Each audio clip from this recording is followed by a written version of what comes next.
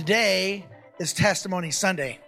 It's been a few months. We've been a little chaotic and crazy and haven't had the follow through on that for a little while, but we want to follow through with this.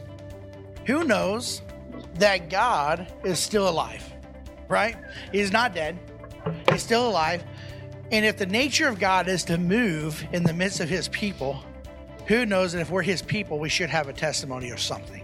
God's moving. He's alive in our lives. He's operating in and around us. It's just if we're being intentional enough to cooperate and intentional enough to watch and to listen.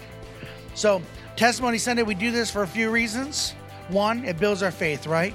When I hear what God has done in someone else's life, I'm encouraged, I'm strengthened and reignited that he can do it in my life.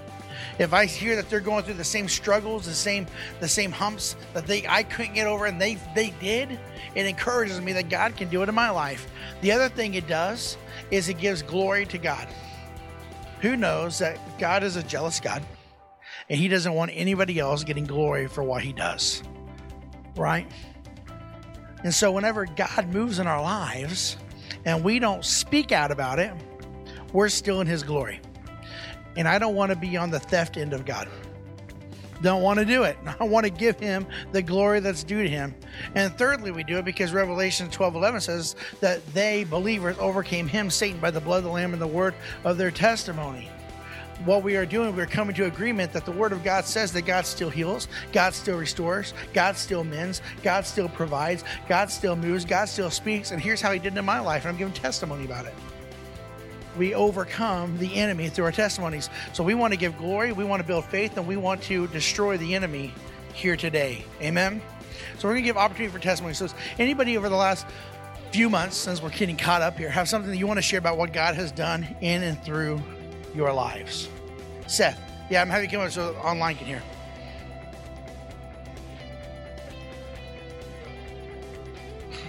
It's very possible.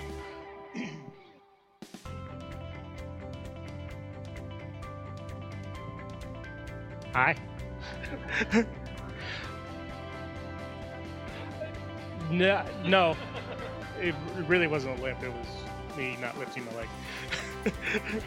No, it wasn't because of pain. So last few weeks, I've been without a job. I've been looking, I've been applying, and I was waiting until I found the right one. I've been offered a few of them on the spot, and I said, I'll figure out. I went into the job interview last Friday and wasn't real confident about the interview because I questioned something they did. And sometimes people don't like it when I question them. But as I was leaving, I saw a prayer request box on the secretary's table. I'm like, all right, God, let's see if they call me back. And so I started Friday. And so I got a job. That's it. Let's praise God for that, right? I mean, having income and provision is a big deal. So when God provides, we want to give glory to him for that. Who else has a testimony? Something that God has done in your life, whether he's revealed something to you, speaking something to you, mended something, healed something. Okay, Miss Donna, come on.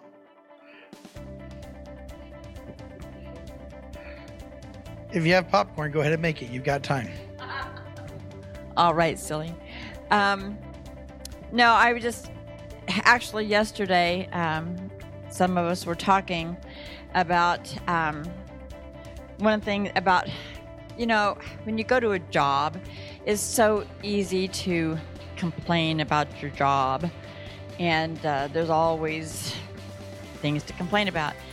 But you know what God brought to me yesterday, the most wonderful perk about my job, because I work retail, so I'm with the public, and I get to share Jesus with everybody. And I get to share him either in actually talking about him or in just in the way that I act towards people. But anyway, we're called to love. We all know that. We're all called to love. And so I get to tell people, God bless you, all day long. God bless you. God bless you. You have a good day. God bless you. You have a good day. And just the other day, one of the ladies, I cut fabric, amongst other things, at Hobby Lobby. And I got through cutting her fabric and folded it up and gave her a ticket. And I said, honey, God bless you. You have a wonderful day. And she says, you know what? She turns around as she's walking away. She goes, I am very blessed today, and you are part of it. And it blessed me so much that, that I get to do these things, because I've been able to pray with people.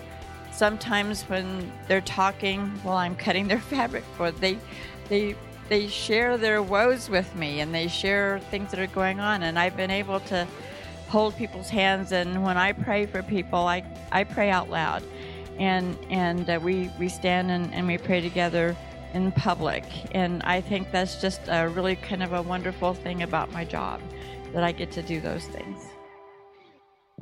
Amen. Amen. Anybody else constantly looking for opportunity to share Jesus at your job? If not, I want to encourage you to. Who else has a testimony, something you want to share, what God's been doing? Ms. Blaine.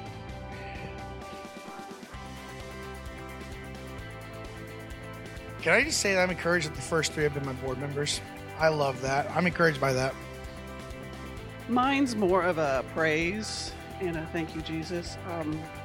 As many of you know, I almost lost my son last year, right about this week. And it was an emergency flight home. But by the grace of God, Brandon is alive and well, and he's ministering to others, even though he doesn't know, because he's still questioning. He was brought up in his church. He's been very active, but he is ministering to others and has helped others that have gone through what he's going through. And I just praise God that he's here.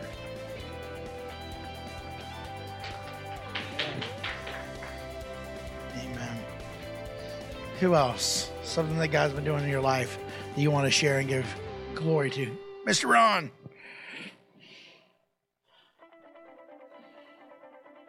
I'm helping y'all get your steps in today.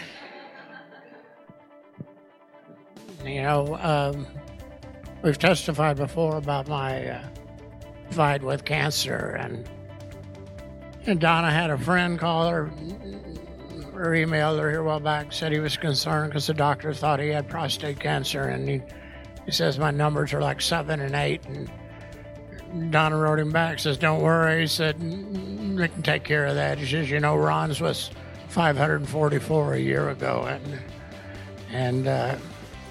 but anyway, I've been on hormone therapy, and God has blessed me in many ways, and even before I started the medicine, my numbers came down drastically.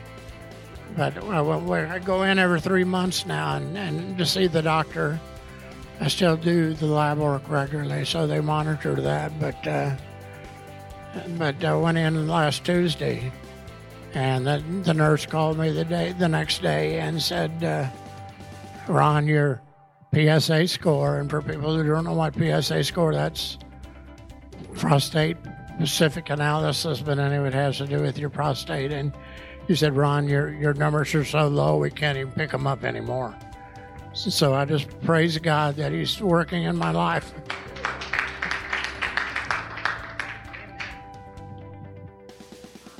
I know it can feel like a hassle when you have to go to the hospital every 3 months, but man, to me, that's an ongoing testimony you get to share. Every 3 months, you get to shock the medical minds of this generation and retell them that God is good and he's a greater healer than you are. Amen. Amen. Anyone else? Testimony you want to share about what God's been doing in your life? I know, Mike, if I stare down, I know somebody will raise a hand. All righty. Come on, Tim.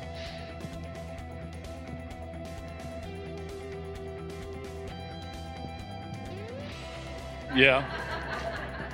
I'll take that as a compliment. I was sitting over here, and I've actually really missed Testimony Sundays, but I was sitting over here praying about it, and it's just like, it's been such a wild few months that it's just like, what do I share, God? What do I share? I mean, there's been massive financial provision,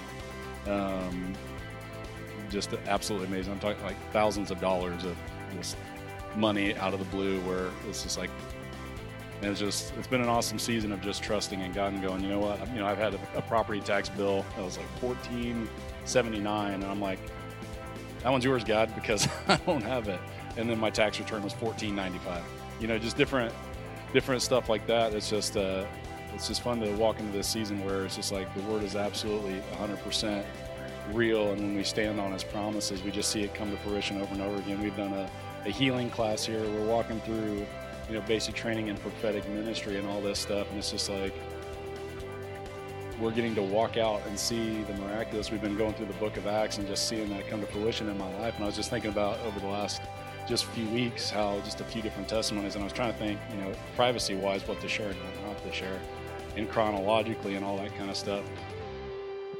But just learning the power that we have to pray, the power that we have to bind and loose and to speak to the mountain, not only in my own personal life, but for example, I don't know if I should share some of these.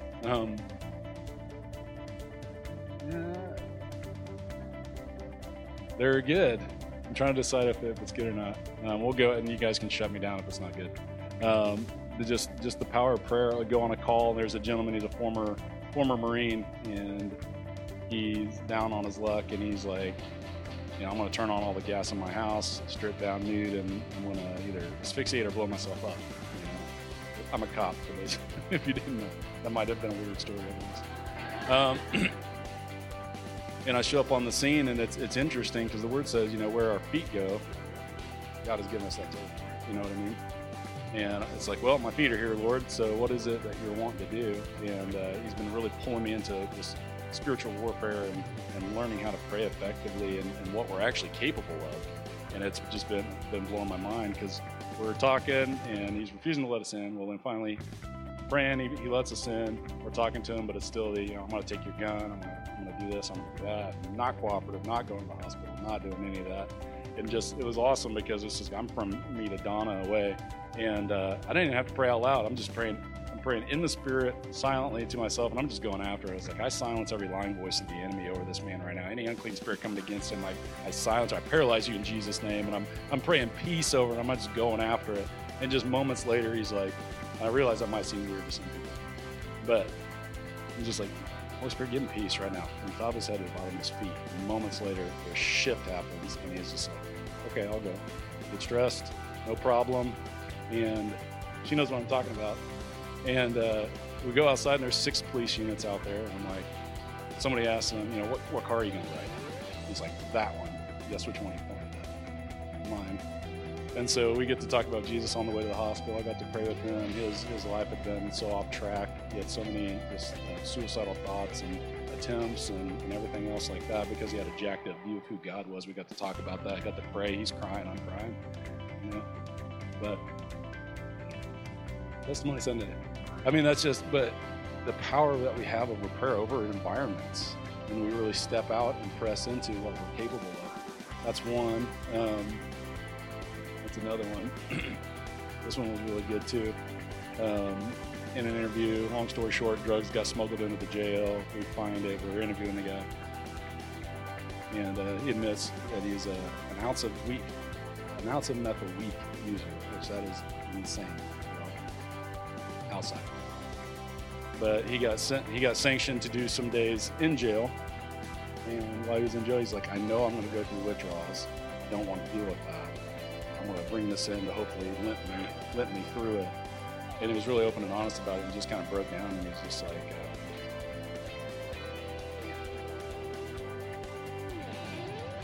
this addiction is just ruined his life.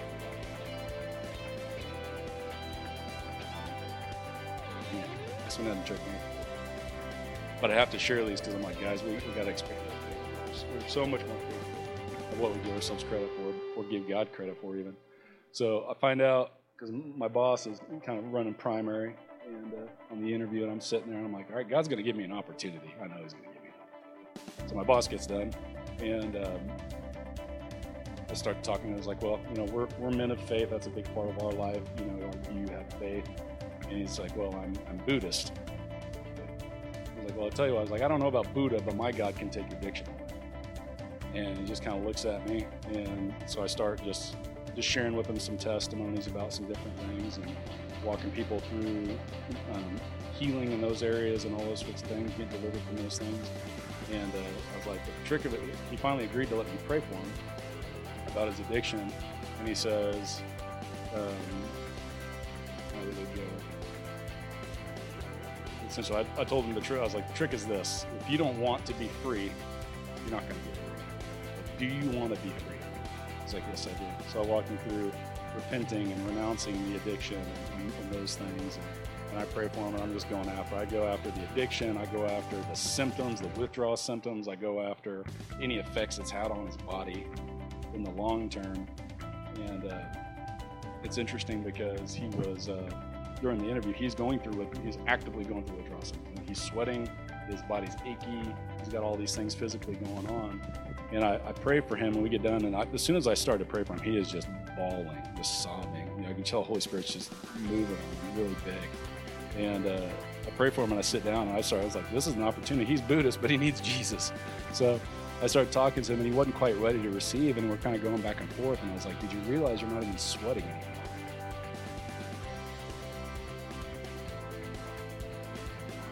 Dude, he's like, yeah, it's really freaking me out right now. His guys, when he says speak to the mountain, speak to the mountain. It's like you got the same Holy Spirit inside of you that raised Jesus from the dead. Same one. Not a junior Holy Spirit, not a beginner level Holy Spirit. It's the same one, but the trick of it is if we don't believe it, if we're not going out and standing on it and declaring it and speaking it, we're not seeing things move. The sin, we haven't really talked about the sin. That was an awesome testimony. Our kids got to witness that. I mean, that was a massive move of God in this area that's going to be a catalyst for so many things.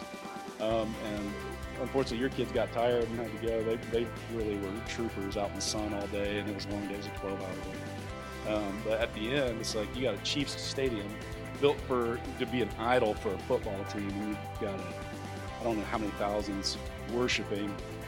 And Todd White's up there, and he's doing his thing. And I don't know if you know Todd, he's amazing. But my kids, and I love that they got to see this, is hundreds getting healed of deaf ears and injuries and all this stuff. And I'm like, my kids got to see that. Awesome.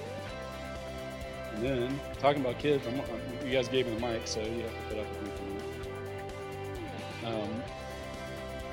Speaking of the mic. Kids. So my kids are just amazing. And Bowen challenged my faith while we were at the Send. There was a gentleman, he was working, he was volunteer, and he was in a wheelchair, and I could tell, and it challenged my faith, and looking back on it really frustrates me, but I love my son. Because I could see, not only was he in a wheelchair, but his legs were severely atrophied. And it challenged me because I haven't stepped out to that level yet. And I'm like, I see him. I know my kids see him because they're like a hawk for this stuff. And I'm like, oh my gosh, it's challenging me. He's laughing at me. It's true. And I'm kind of like, well, you know. And Bowen's like, hey, you need to go pray for him. And I'm like, yeah, I know. I was being honest. I'm like, I'm challenged right now. I'm challenged. And he's like, we might not get another chance.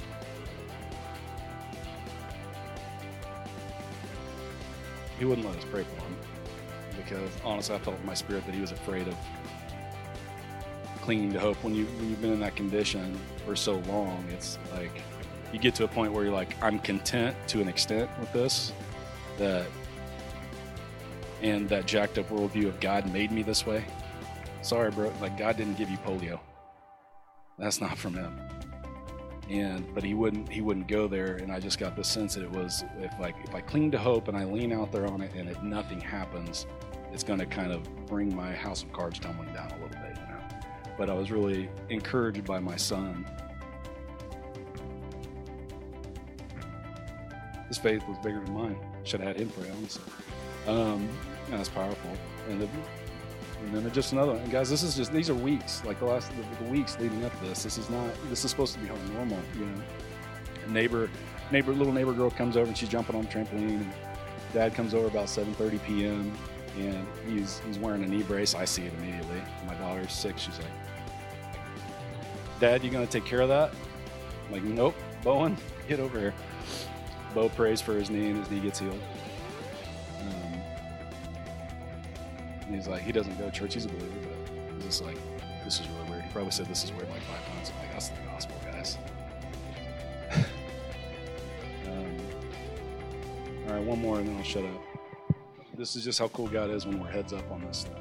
I go for a run, and I'm running around Ottawa University. It's just kind of a loop I go. And I'm coming to one of the intersections. I see this girl, and I can tell she's an athlete. She's wearing a OU shirt, and she's walking to the same intersection.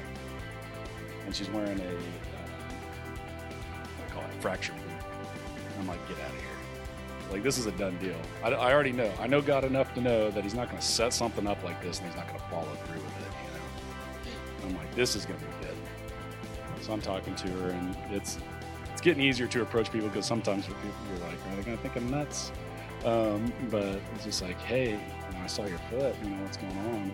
And she shared with me, and I was like, mind if I pray for you? She's like, no, absolutely. I was like, you a believer? And she's like, yeah. And I just, Holy Spirit put it on my heart to start talking to her about sickness, and it's not God's will, and putting the garden into perspective, and that was his will, and there was no sickness, no disease, none of that junk. And when he said pray heaven come to earth, you know, your kingdom come on earth as it is in heaven. It's just like, this is his will, and all this stuff that we've been experiencing is not his will. All the trauma, all the junk is the enemy. He's a thief, he's an adversary, and putting it into perspective. And she starts crying, apparently like me, and because the whole reason she was on the walk was because her grandpa just died of cancer.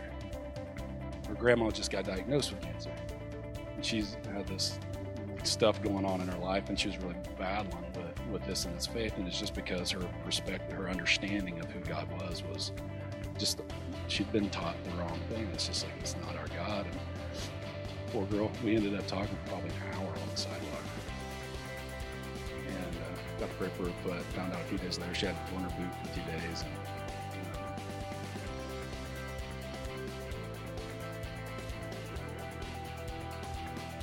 that's what it's about. He said, go into all the world and make disciples. And these things will follow those who believe. They will cast out demons in my name. They will lay hands on the sick, and they will get well. It's just like, you have to be doing what he's called us to do. It's scary. It's nerve-wracking sometimes, but he backs it up. All we got to do is believe. All over, it's just like, if you believe in me, the works I will do. Nothing is impossible for those who believe. These things will follow those who believe. The problem is we have a whole bunch of unbelieving believers, and that's challenging. I was in that same boat. I was in a Bible study by myself, and the Holy Spirit hit me. It's just like, you say you believe this book, but if you really did, life would be different. It would look different. And it's just like, and he's just been leading me on that, and we've been going on that journey as a church. And I love the fact that when we have an altar call, there's people coming up almost every time. And it's just like, as a body, I was like, I don't want us to tolerate sickness and disease walking in here, walking out, or injuries walking in here and walking out, people walking in here with addictions and walking out the same way that they came in. There's a whole lot of churches like that. We don't need any more churches like that. But it comes down to, you know, are we going to surrender? Are we going to chase after him with everything we got? Are we going to take his word at his word and stand out on it and go after this thing? Or are we going to see our circumstances and go, it's too big? Finances are tight. I don't have a job. I don't have a home. I don't have a car. I don't have fill in the blank.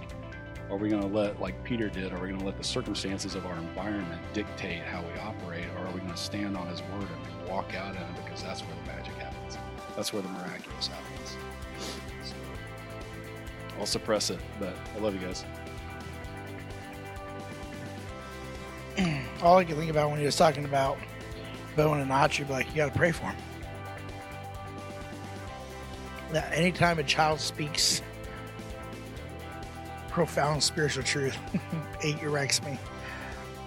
You know, how often would we be more obedient if we understood the ramifications of our disobedience? But just have to understand, like, we have to pray for him. We may not get another chance. We might lose opportunity. He may be stuck like this forever if we don't pray for him. That is exactly why I encourage for a month before our fifth Sundays to come ready to embrace our children, because sometimes they're open to listening and hearing God quicker than we are. We can learn from them. We can be challenged by them. We can be encouraged by them. We can be convicted through the Holy Spirit by them. Let's embrace it. Anybody else have a testimony, something that God's been doing in your life the last few weeks or months you want to share? Ron again. All right.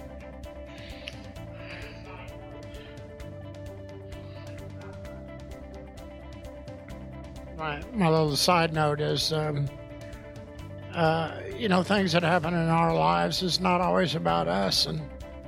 And my cancer is I'm not sure that it's necessarily about me, but Donna goes with me to the doctor's office, and is a wonderful young doctor, and we've been able to pray with this man, and Donna brings these Christian videos, she gives him to him, but anyway, we've changed his personality a lot, and I think sometimes it's not about me, but it's about him, and maybe what was going on in his life. I know years ago, Donna had a job at Kmart back when Kmart was really big, 25, 30 years ago. And she was a personnel manager in one of the big stores. And I think it was in Olathe, if I was right. But it's a very stressful job and one of the worst jobs she's ever had. And she'd be sitting up in bed at 3 o'clock in the morning working on the schedule for all these 180 people. But during that time, she had the ability to bring these young girls into her office, sit them down and pray for them. And I know she changed a lot of lives, but, I'm glad she's not working there anymore. But, when we have these bad things going on in our lives, sometimes it's not us, it's about the people that we touch and the witness we are to them about what God's doing for us. We just praise God that He just walks with us every day. Amen. We sing it, and Scripture says that He brings beauty from ashes. And so when life's painful, we can just keep the perspective that God can use this, and will use it for a powerful way if we let Him. He'll turn it all around for our good, as long as we walk in that obedience and trust Him to do it. Anybody else? Testimony, something you want to share, give glory to God for what He's done in your life the last few weeks or months. My wife, come on.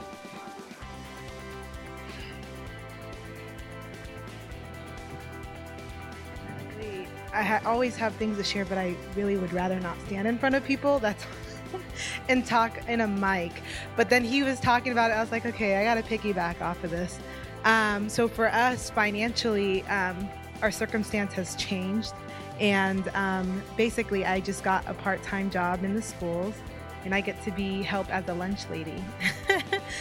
So I get to say hi to all these kids and feed them and, be their hero for a moment.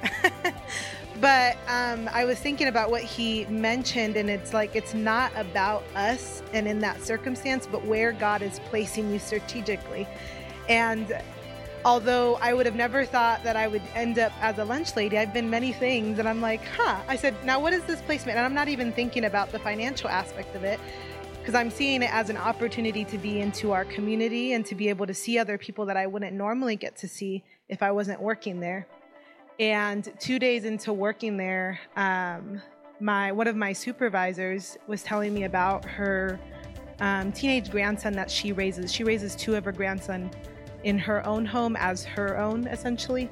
And she was telling me about some struggles with bullying that they've been going through, and the youth group that they've been going to, and essentially that they're not really getting so much of a Christian education. It's just kind of a fun play day for the teenagers, and they're not getting supervised and they're not being taught.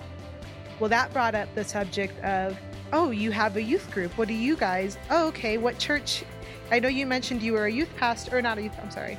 Mentioned you were a pastor, because all the kids knew me. They're like, the church lady. And she's like, all of these little kids, and some of them go here and some of them don't. They just know us from different community events. So they've seen me on this property, so they know me as a church lady. And I was like, I didn't realize they don't know my name, but they're like, you're the church lady. Hi. You give me candy and you give me goodies.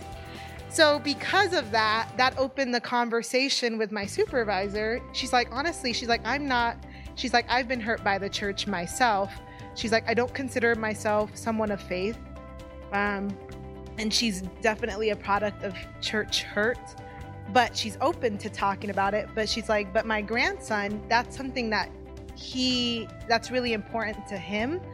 And he's been going to such and such youth group and essentially has been being bullied at the youth group as well. But she's like, I don't want him to experience that kind of hurt, but it's important to him that he finds, he learns more about God. That's important to him. But she's pulled him out of that youth group and is like, I want to find something for him. Now, he hasn't come yet. And I just got to meet him the other day, and he's a really awesome guy. I was like, I don't even know. I'm like, kids are so mean. I'm like, he's such a nice young man. But she's like, he tends to be a target because has a different personality and such and such and such. He's just an easy target for people. But I love the conversation that we had, that it was opening to her. She didn't realize what that was. And she said it wasn't about her, but I know a lot about her personal life now that I don't think people usually just share your whole life. But that's opened the door for her, and then also for her grandson that hopefully we'll be able to see him visit as well. But anyways, it was the fact that he said it's not really about us, but really about what God wants to do through us and in the circumstance. So it's not really about us and our financial state, but the fact that the jobs that we're able to get are connecting us to other people that we wouldn't normally be able to connect to. So I'm just looking for opportunity and people to talk to, and I've been there for a couple of weeks, and I've already been able to have conversations with people that don't consider themselves people of faith, and to hear my take on things and to be able to be open to that kind of stuff, or teachings that they don't realize are godly teachings. But anything that I speak usually comes from that. But anyways, so that was why I wanted to piggyback. The Send was awesome, an opportunity as well. God is sending people, although there's a shift in the church happening, there's also a shift in the atmosphere as far as our community as well. I have been able to encounter people in the community just talking to me about, I guess it's funny because I don't consider myself an extrovert. I'm more of an introvert. We were talking about this. I tend to be an extrovert out of necessity, because people come talking to me and I'm like, oh, okay, I'm not going to be rude. I'm going to talk to you. And people are like, you're just so welcoming. I'm like, am I? I'm like, because I really see myself as an introvert, and I'm like, I'll talk. I'm like, I won't be impolite, but just being able to find opportunities in our community to be able to serve people and be able to have that step in their lives. Because honestly, when you serve people, people are very quick to tell you about their lives and what is going on, and just being able to have someone to listen and to hear them out and to know that there's hope and something different out there. But anyways. Anyone else? Something that God's been doing in your lives the last few weeks or months? Seth, you got another one? Alrighty.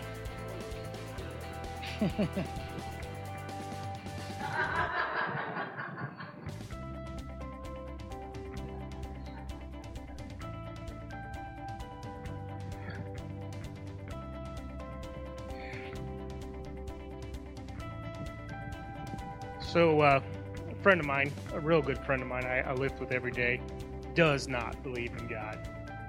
And I really feel, not me, but God's been breaking through his armor. He's been using me because he doesn't see anybody else. Right? And he's not proclaiming Christ or anything yet, but it's going to happen. Amen.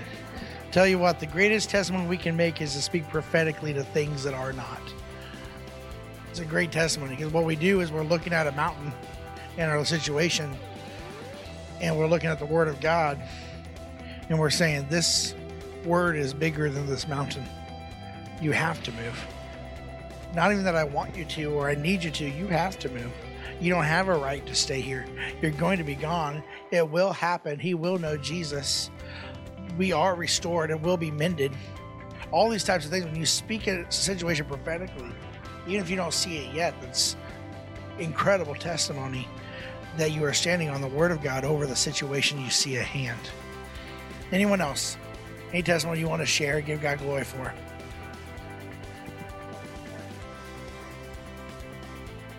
About breaking down the armor of somebody. I was thinking about a patient I used to take care of in a medical facility, and he was a biker, and he'd had a wreck and he broke his neck, and so he was quadriplegic. And had long hair and kind of the rough edges and stuff, and his motorized thing, he'd go running up and down the hallway pretty fast.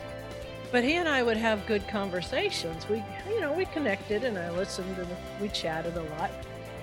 And he'd had a kind of a near-death experience where he's like, well, I'm not really afraid to die, because he had that experience. But I kind of I dropped seeds, about God and Christ and stuff. I forget what I said, but I remember I dropped seeds.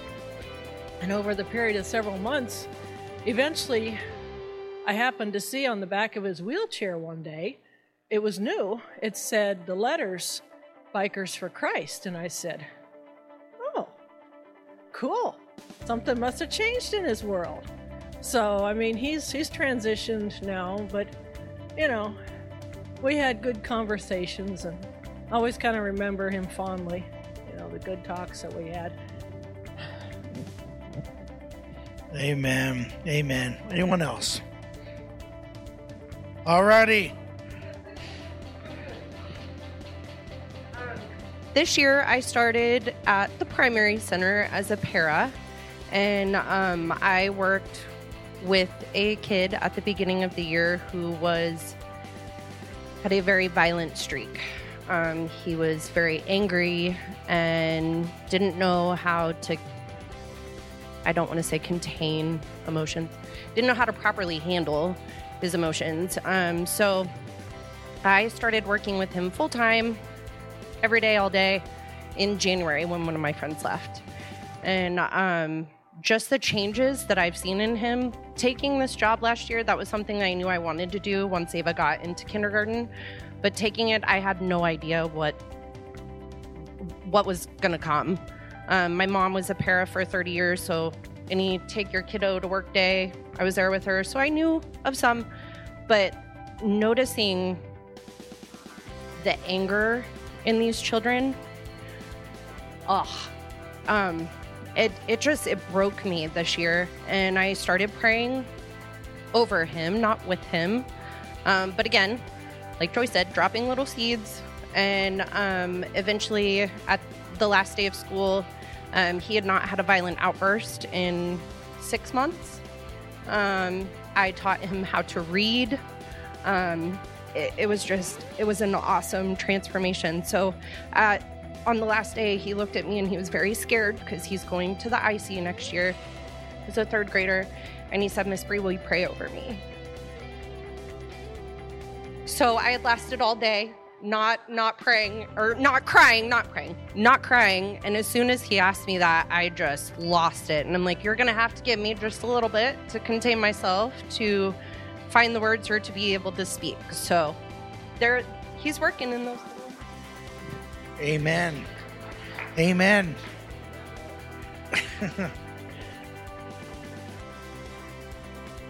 Anybody else want to piggyback? No, but does anybody else have a testimony? Something they want to give God glory for what he's been doing in their lives?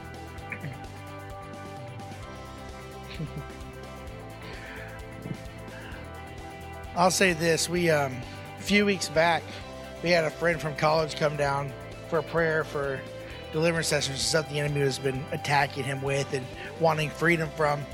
And sometimes when we have deliverance sessions, they get very boisterous and crazy. Other times, not so much. We were praying. We said, God, let this be pretty chill. But one of the things that he was battling was that anybody ever have the problem of believing God to move mountains for other people, but not yourself? He had a hard time having faith for himself. And it was on my heart that, Lord, I wanted this, really felt like that session was going to go very quietly as far as some of the attacks through deliverance, but I wanted him to be encouraged that God was moving. And so he's had pain in his knee and his back ever since some accidents he's had. And we prayed for him, and it was kind of one of those, even as a believer, he's like, this is weird. This is freaky. I've prayed over this thing over and over and over again, had people pray, it's never been healed. But by the end of the day, he was squatting and he was trying to make his calf cramp, and he would just do that, and he would just immediately do it. And he was putting everything he could into it to make his calf cramp for the pain to come back, and he couldn't make the pain come back. And one of the other problems was, and he's a very open person, but he tends to kind of be a little bit more cynical with a harder heart toward people. I've told you guys before, because he would openly share, but our college director, before he became a minister, he went to the altars one day and his pastor said, "Are you okay, Al?" He said, "No, I love God but hate his kids." There's a problem there. And our director had deliverance in that day, but my friend is kind of the same way. Loves God but hates his kids. And he just has a hard time trusting people. And he shared on our Voxer group last week, and he's still having a hard time processing how to handle it, because the fear of being vulnerable, or the fear of being completely open, or feeling things, of having a softer heart. When we prayed and we rebuked the heart of stone, and there to be a sensitive and raw heart again. And he said that he had an opportunity to pray for somebody last week, and he prayed for him. He said something weird happened. I started to feel for them.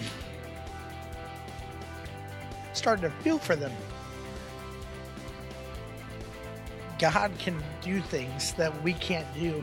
And I even want to say, encourage you that if you're praying over situations and you're not seeing God move, you're not seeing the manifestations of his promises, don't be discouraged. Don't be discouraged. One of the last things that Jesus said to his apostles, even when they were up in the upper room still, when they were hiding away in fear, he said, "Blessed are you who believe, because you've seen, but even greater for those who believe and have not seen." We believe in him and haven't seen him, but there's times that belief has to continue when we haven't seen what he's doing in our lives yet. But I want to encourage you, and I hope that these testimonies encourage you, that even when you're not seeing it, you're changing the atmosphere, and you're changing people's lives, and you're touching and shifting what's happening in their lives. That even if things aren't manifesting, even if things aren't showing, even if things aren't becoming evident in the moment, stone is breaking away from hearts, and healings are taking place, and mendings and reconciliations are happening. Gino, yeah, bud, what do you have?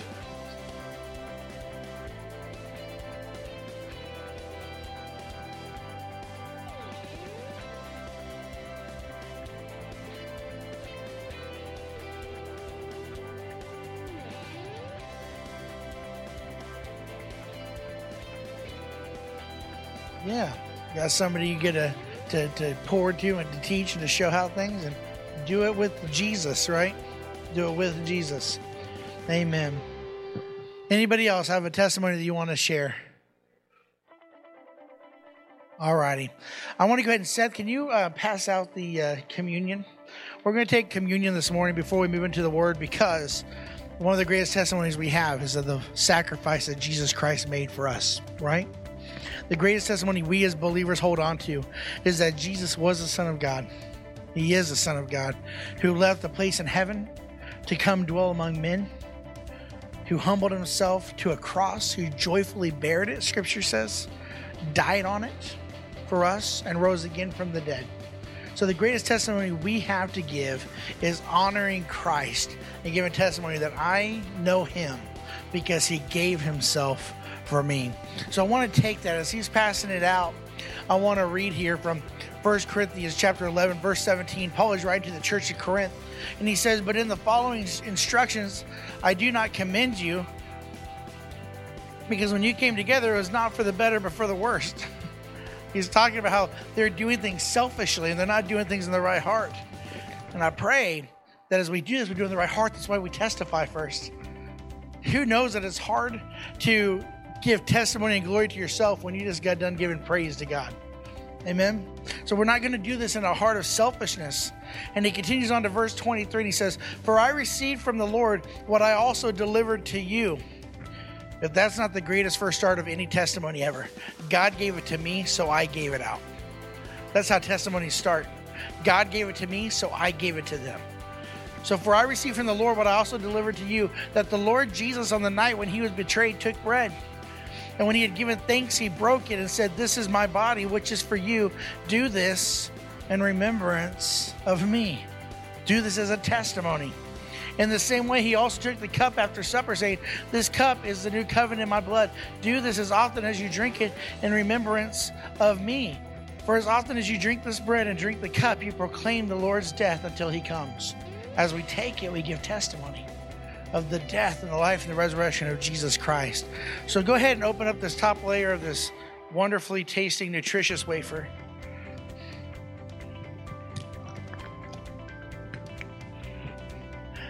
And I'm going to go ahead and Anna, go ahead and pray over the wafer for us.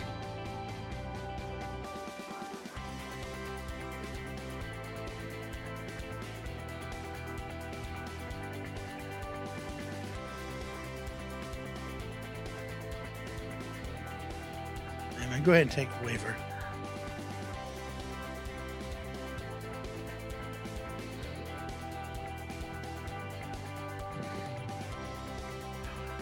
Ms. Donna, you want to pray over the drink?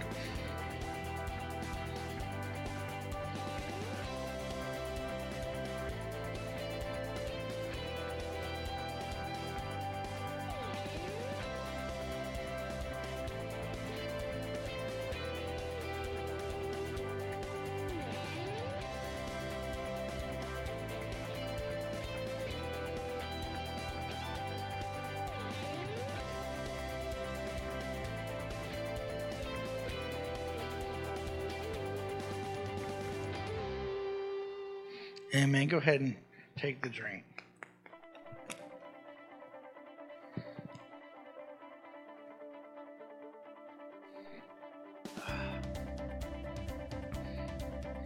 Amen. And the good news is I'm not saying we're dismissed yet, because now we have the message.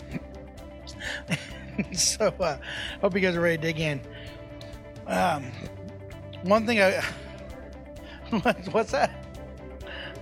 We were preaching. Now we got another message to preach.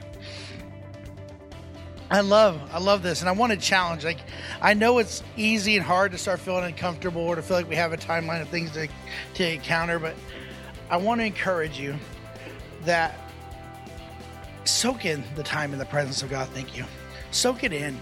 Place these moments in your highest priority as much as possible. We don't want to just take your time to take it. We want to redeem it. We want to honor it. We want to give it to God and allow him to do with it what he will. Amen.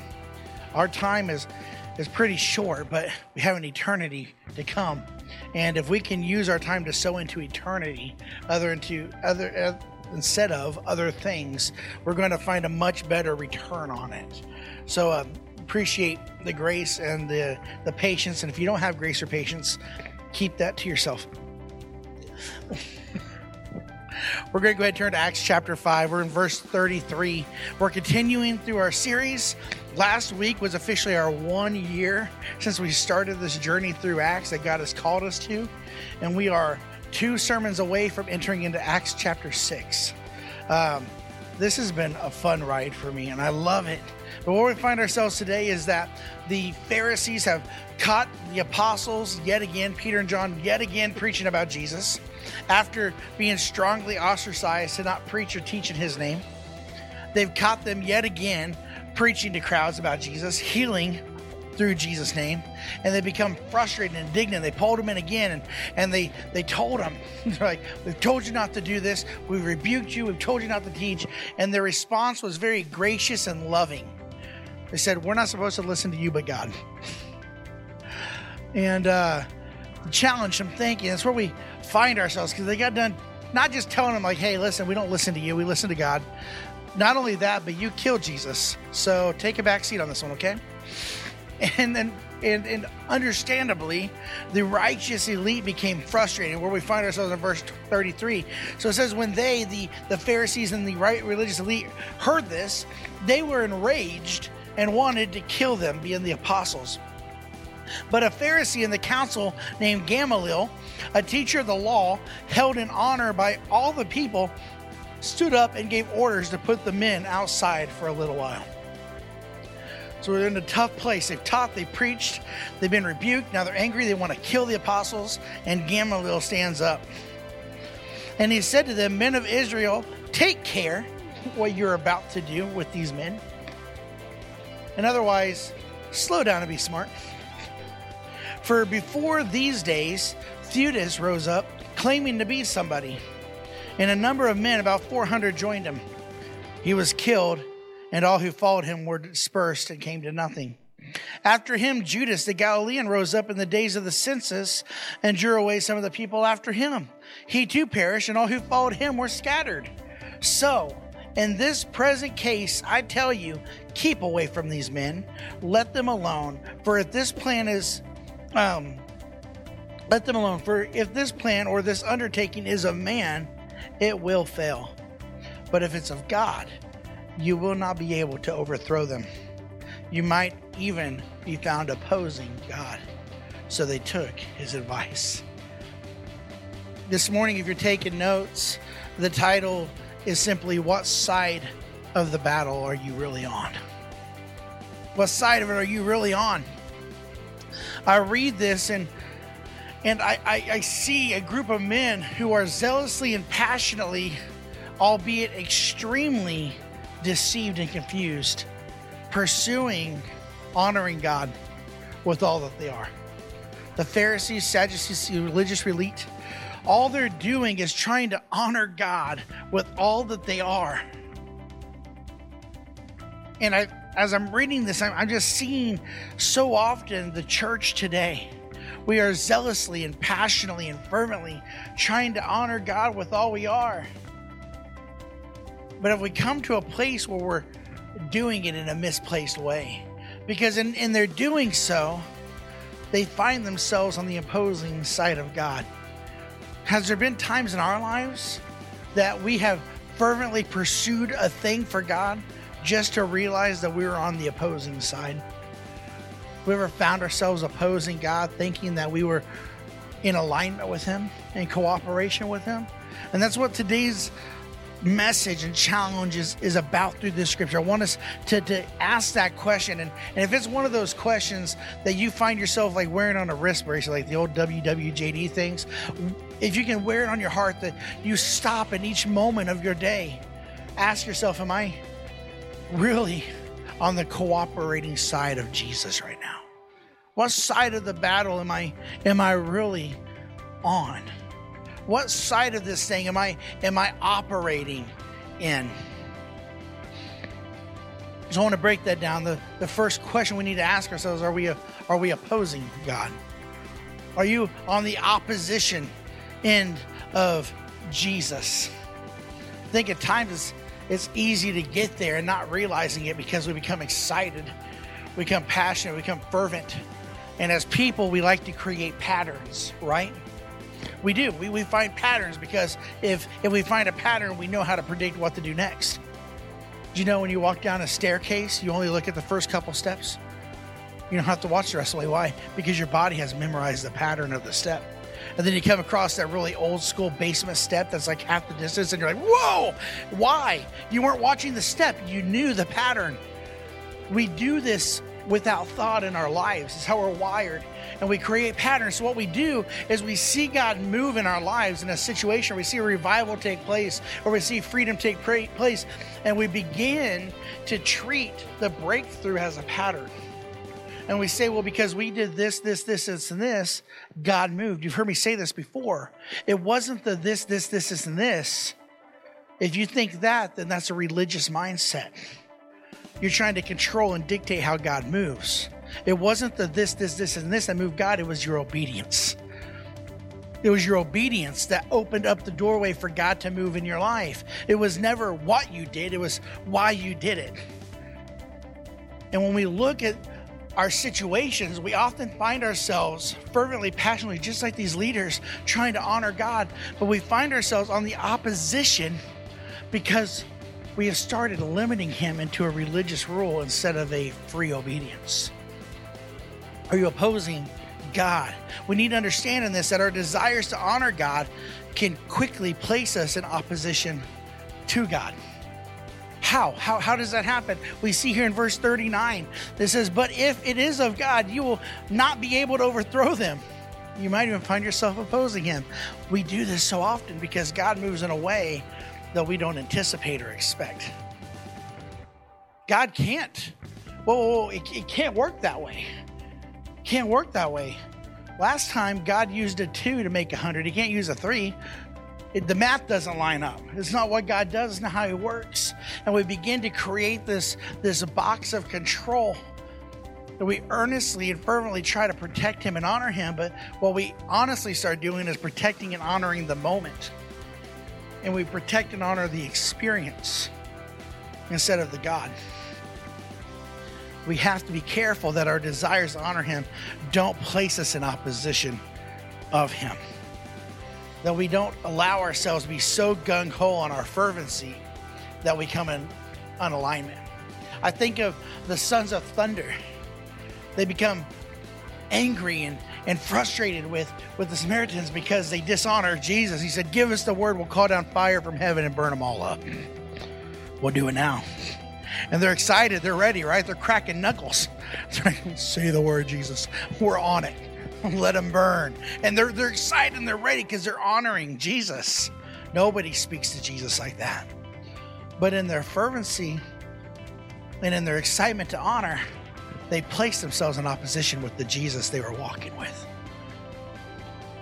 We have to be careful not to do that. There's many ways we can, but there's 2 that really were highlighted in my heart and my spirit that I feel like really can encompass most of them that I want us to focus on today. And the first one is that we need to understand that we oppose God when we attempt to honor him without wisdom. If you try to honor God without wisdom, you are going to put yourself in opposition to him. Colossians 2:8 says this, see to it that no one takes you captive by philosophy and empty deceit, according to human tradition, according to the elemental spirits of the world, and not according to Christ. So when we try to operate from our own created wisdom, our own manly knowledge, our own spiritualism, we remove ourselves from godly wisdom. We can't do that because Scripture says that we become captive at that moment. When we're captive, we are opposing the freedom that Christ has given us. Proverbs 14:16 continues on. It says, one who is wise is cautious and turns away from evil, but a fool is reckless and careless. When we begin to try to honor Christ without the wisdom that we're given, try to honor God without the wisdom he gives us, his wisdom, we find ourselves operating very carelessly. We operate very, very uncontrollably. And that's a problem because we know that one of the fruits of the Spirit is self-control, right? And so often when we don't have wisdom operating in our back pocket with us, we toss self-control to the wind. And we begin to just go with the wind wherever it blows. Scripture even corrects us many times. It says, you're like a reed who's blowing in the wind. We lose our foundation. We lose our firmness. We lose our sure-footedness. And we begin to just get tossed away and around when we operate with foolishness outside of wisdom. We have to be careful not to allow ourselves to become opposing to Christ because of the bondage that we allow ourselves to walk back into. We can't do it. We can't do it. We can't go in without a plan. We can't go in without a purpose. I love it because Tim and I are very different. You know, he talks about his cop background. He's very controlled and wants a plan for everything. I'm like, let's just go in. What's going guns blazing? What's the worst that can happen? What's the worst that can happen? And then I play a game like Halo or Call of Duty and I'm dead in 30 seconds. I'm like, that could happen. Without a plan and a structure and a purpose in the right place, in the right situation, you operate in a dangerous place foolishly, and it will cost you everything. We can't do that. We can't operate foolishly when it comes to spirit in our warfare. It's why we don't have the victories in our lives that we so often need. Scripture tells us, and you've heard it over and over again, that my people perish from lack of knowledge, from a lack of wisdom, a lack of understanding. When we don't operate with this information of Christ in our lives, we walk into death. Then we walk into a perishing mode. Why aren't we having the victories that the Word of God promises us? Because we're not seeking the knowledge and wisdom in it. We have to operate with wisdom, or else we're not honoring him. We're actually walking in opposition with him. The second thing we need to understand is that when we oppose God, when we attempt to honor him in our flesh, anybody know that if you want to honor God and you want to do it your way, you're not honoring him, right? When I tell my kids to do something, like, yeah, I'm going to do it my way. No. No. Your way's horrible. That's why I want you to do it my way. Your way stinks. Your way's bad. Do it my way. When we try to honor God our way in our flesh, in fact, Scripture goes on and says that there's a way that seems right to man, but it's in his destruction. When we do it our way, in our wisdom, in our flesh, it doesn't honor God. It puts us in opposition against him. Galatians 5:16-21, it says, but I say, walk in the Spirit, and you will not gratify the desires of the flesh. Why? For the desires of the flesh are against the Spirit, and the desires of the Spirit are against the flesh, for these are opposed to each other to keep you from doing what you want to do. We can't do both. We can't honor the flesh and the Spirit. Can't do it. So when we operate from the flesh, we're automatically opposing God and all that he is, to keep us from doing what we want to do. But if you are led by the Spirit, you are not under the law. Now, the works of the flesh are evident. I just want to make sure we understand what it looks like when we try to honor Jesus with our flesh. Probably a good thing to know, right? Sexual immorality, impurity, sensuality, idolatry. Let's make that one really simple. Anything that we exalt above God and his truth. Anything that we believe above what his word has told us is idolatry. Sorcery, enmity, strife. If you're in strife against people and situations, jealousy, if you find yourself jealous of what other people are experiencing, fits of rage, rivalries, you try to have to beat that person next to you, dissensions and divisions, if you're constantly quarreling and divisive against people, envy, drunkenness, orgies, and things like these, I warn you, as I warned you before, that those who do such things will not inherit the kingdom of God. When we operate in the flesh, we are sternly taking a stance of opposition against Christ. We are sternly taking a stance of opposition against God and the kingdom of God. We cannot expect to walk in the Spirit and the reward and the promise of Christ if we are trying to honor him in our flesh. Can't be done. Our flesh disgusts him. It appalls him. It's disgusting. And we try to bring it to him in a way that honor him. The only way our flesh honors Christ is when we lay it down crucified at the feet. The only way. The only way he'll take our flesh and be honored by it is when we have crucified and laid it at him. But if we try to carry and we try to operate and we try to honor him from a place of fleshly actions and thinking and wisdom, it will always place us in opposition to the King. It always places us in opposition on the battlefield. We'll think that we're honoring him. We'll think that we're zealously pursuing him. We'll think that we're doing the right thing. We'll think that we're creating the right rules and the right guidelines to protect holiness and purity. But it becomes so much about our own righteousness. It becomes so much about our own wisdom and our own esteem that it's no longer become about him.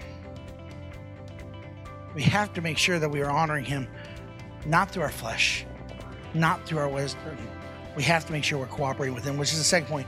Or not only are we have to wonder if we're opposing God, but then we have to ask, are we cooperating with God? Seems fair that there's not three sides to a battle, right? You're either operating with him or against him. That's how it works. And so when we come to this conclusion, we have to ask and challenge ourselves and say, God, am I opposing you, or am I operating with you? Am I cooperating with you? And as I look in the scripture, I see clearly that the way that we can cooperate with God is that we have to be persuaded to do so. We have to be persuaded. Persuaded. We see in Acts 5:39, it says, so they took his advice. That word took means to be persuaded of. I don't know about you, but before I knew Jesus, I wanted everything that was contrary to Jesus. I was opposed to him. When Jesus came presented to my corner, when he met me at the battlefield, I was opposed to him. Very strongly opposed to him. I was living a life that wanted to do what I wanted to do. It was full of the desires of the flesh. That's who I was. So when Jesus came, I had to be persuaded to cooperate with him. None of us just chose to lay down our weaponry and to cooperate with Jesus without a persuasion. None of it happened. We all had to hear the gospel. We all had to hear about this God-man who laid it all down. We all had to be shown the love and the mercy and the grace of the Father. We all had to be persuaded. If we want to cooperate with God in this battle, we have to be persuaded, and it takes place in a few different ways. First of all, we cooperate with God when we're persuaded by his word. We have to be persuaded by his word. 2 Timothy chapter 3, verses 16 and 17 says this: all scripture is breathed out by God and profitable for teaching, for reproof, for correction, and for training in righteousness, that the man of God may be competent, equipped for every good work. Are you persuaded of that truth? Are you persuaded that the word of God is your sole answer for everything you encounter in this life? Are you persuaded that the word of God is truth and truth alone? Are you persuaded that the word of God is not just a suggestive counsel, but a command of nothing but truth? Are you persuaded that there's no other way to live? Are you persuaded that there's no other way to the Father? Are you persuaded that you are nothing aside from the wisdom and the truth of God? Are you persuaded of it? A lot of us read that and we hear and we're like, amen. Until we have to start making choices in our day-to-day life, and our choices oppose what the Word of God says. You can't convince me, let alone the Father, who is much wiser than I am, that you are persuaded of the truth of the power of his word if his word is not dictating every choice you make. We have to be persuaded by it. We have to be persuaded by his word. I've told you before that the word faith is the word pistis. It means to be convicted of truth. If you are not convicted of the truth of the word of God in an area of your life, you don't have faith that God is God in that area of your life. You don't have faith that God can overcome in that area of your life. That's truth. We have to be convicted and persuaded by his word. This week, I read a study. Has anybody ever heard of the Barna Group? Barna does a lot of surveys. They're faith-based, but they do a lot of surveys across the faith world and even across the secular world regarding their perception of the church.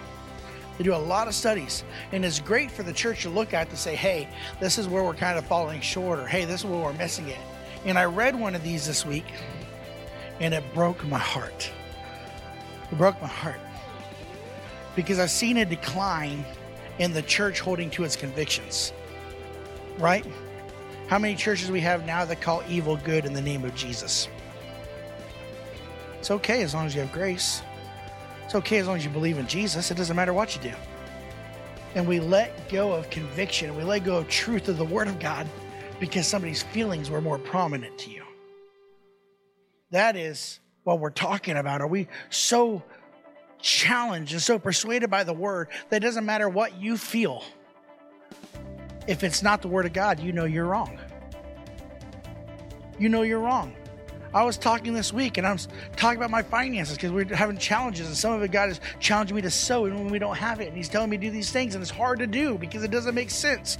And I had to be honest. I said, listen, I know what the word says, but I apparently don't have faith that it's true yet because I'm not doing it. I can't argue and say I'm a pastor and I've read it and I know it's true and say it must be and I'm good. If I'm not doing it, what good is it? If we're not operating with active faith in the Word of God, we're not persuaded by it. It's no good to us. It's no good to us. If we don't put feet to the Word of God, if we don't put action to it, it's not been transformative in our lives. So I'm reading this survey this week, and it breaks my heart because I'm seeing this decline in the church anyway, and it gives me understanding of this decline. It makes sense to me, but I hated to admit that it was true. And it says this: the world has quit being persuaded by the word to this extent. They did a survey among pastors, not AG pastors, it's all pastors. They didn't give every pastor in the U.S., but they went to a large area and they spread it out and asked several pastors, different denominations all over the U.S. They surveyed them. From that survey, 67% of pastors testified to not having a biblical worldview. The way they looked at the world, the way they lived their life amongst the world was not dictated by the truth of the Word of God. It was dictated by what they felt. It was dictated by emotions. It was dictated by what they saw. It was dictated by what other people felt. Dictated by what they heard. It wasn't through the Word. They weren't persuaded by the Word of God. They weren't convicted that this is the truth and this alone. Heard me say it, Francis Chan, I love the quote. If I ever disagree with the Word of God, I have to assume what? I'm wrong. That's all there is to it. I'm wrong. He's not. And the moment my belief system challenges what His Word says, I'm out of line. We have to correct it. We have to make sure that we are persuaded by His Word. That's how we cooperate with God. The other way we cooperate is we cooperate with God when we are persuaded to repent. The scripture, I'm going to read it, but the scripture is heard everywhere at the beginning of the pandemic. Every church and Christian in America posted this on their Facebook wall 375 times in 2 months. 2 Corinthians 7, 13 and 14. When I shut up the heavens so that there is no rain, or command the locust to devour the land, or send pestilence among my people, if my people who are called by my name will humble themselves and pray and seek my face and turn from their wicked ways, then I will hear from heaven, forgive their sin and heal their land. And they're posting, they're like, repent, sinner. And I'm like, he's talking to the church. You repent, church. You repent. He's not talking to the world. We want the lost to have a Christ-like standard. They can't do that if we're not living it. They can't do that if we're not sharing it. They can't do that if we're opposing God at every step we take because we're too prideful to repent. We are called to repent. And we have been so quick to point at a sinful world and say, you repent to know Jesus. And it's true, they need to. But how are they going to follow the example of a prideful and misplaced church that's been unwilling to repent of their shortcomings? I've got Jesus on my back. I'm good. He's apparently a constant dry erase marker that just wipes everything I do away at the moment without me ever having to repent. I got Jesus. And He'll lovingly hold my hand straight to hell if I don't repent. We are called to repent. We've been so good at pointing fingers. And I've loved the illustration, but let's do it. Let's just have some fun. Point a finger forward. Everybody point a finger forward. How many fingers are pointed back? We ignore those 3. This one looks really good. We ignore the 3. We need to be quick to humble ourselves.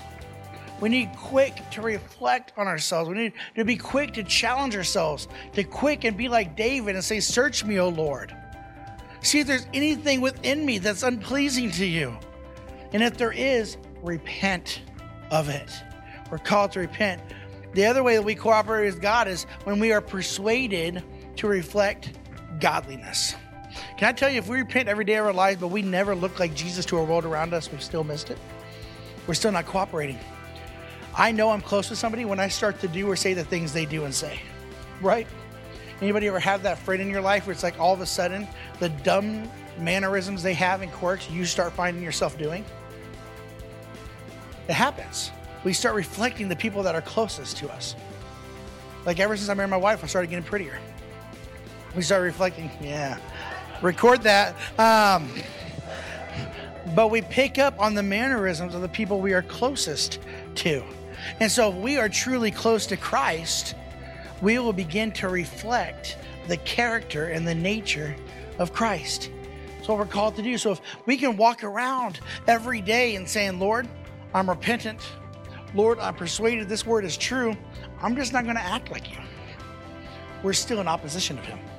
Because if we don't reflect Christ, we're reflecting our father in this world, which Scripture says is Satan. We have to reflect the Father we serve. We're going to reflect the Father we serve.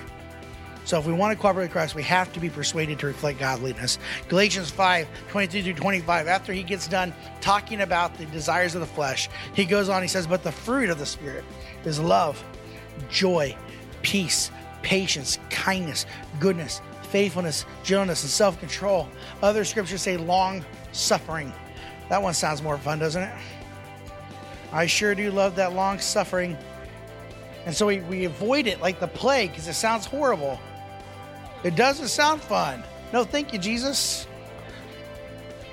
But it's what we're called to. We're called to have the fruit of our Father. We're called to eat what He eats. We're called to be who He is and speak what He says. And if we ever get to a place where we refuse to reflect these things in our lives and to reflect them purely, because who knows, a lot of people in this world believe they reflect love. But it's not love. They reflect a perverseness that just accepts anything and everything without calling it to the table. We have to reflect godly, natured fruit. And if we're not reflecting Him, we're opposed to Him. That's what we're called to. If we're going to cooperate with God, I'm going to have you come up here, Tim, and worship team. We're going to close out 3 things. We're persuaded by His word. We're persuaded to repent. We're persuaded to reflect His godliness, His nature. Otherwise, we find ourselves in opposition. And as we close, I just want to leave with this last exhortation. It's the same exhortation that Gamaliel left with the Pharisees and the religious elite. Take care. Take care. Take care of what you're about to say and do to these men. Take care about what your next action is going to be. What is he saying? That word is simply saying this: take great concern and caution. Don't move quickly. Think about it. Process it. Hold on to what you're about to do. Hold on to what you're about to say. The efforts you're about to make. Process them carefully. Guide them. The word actually means to be like to guide in a ship. Be careful not to wreck it. Don't ruin this thing. Slow down. Take care. Take caution. Otherwise, you may find yourself opposing God.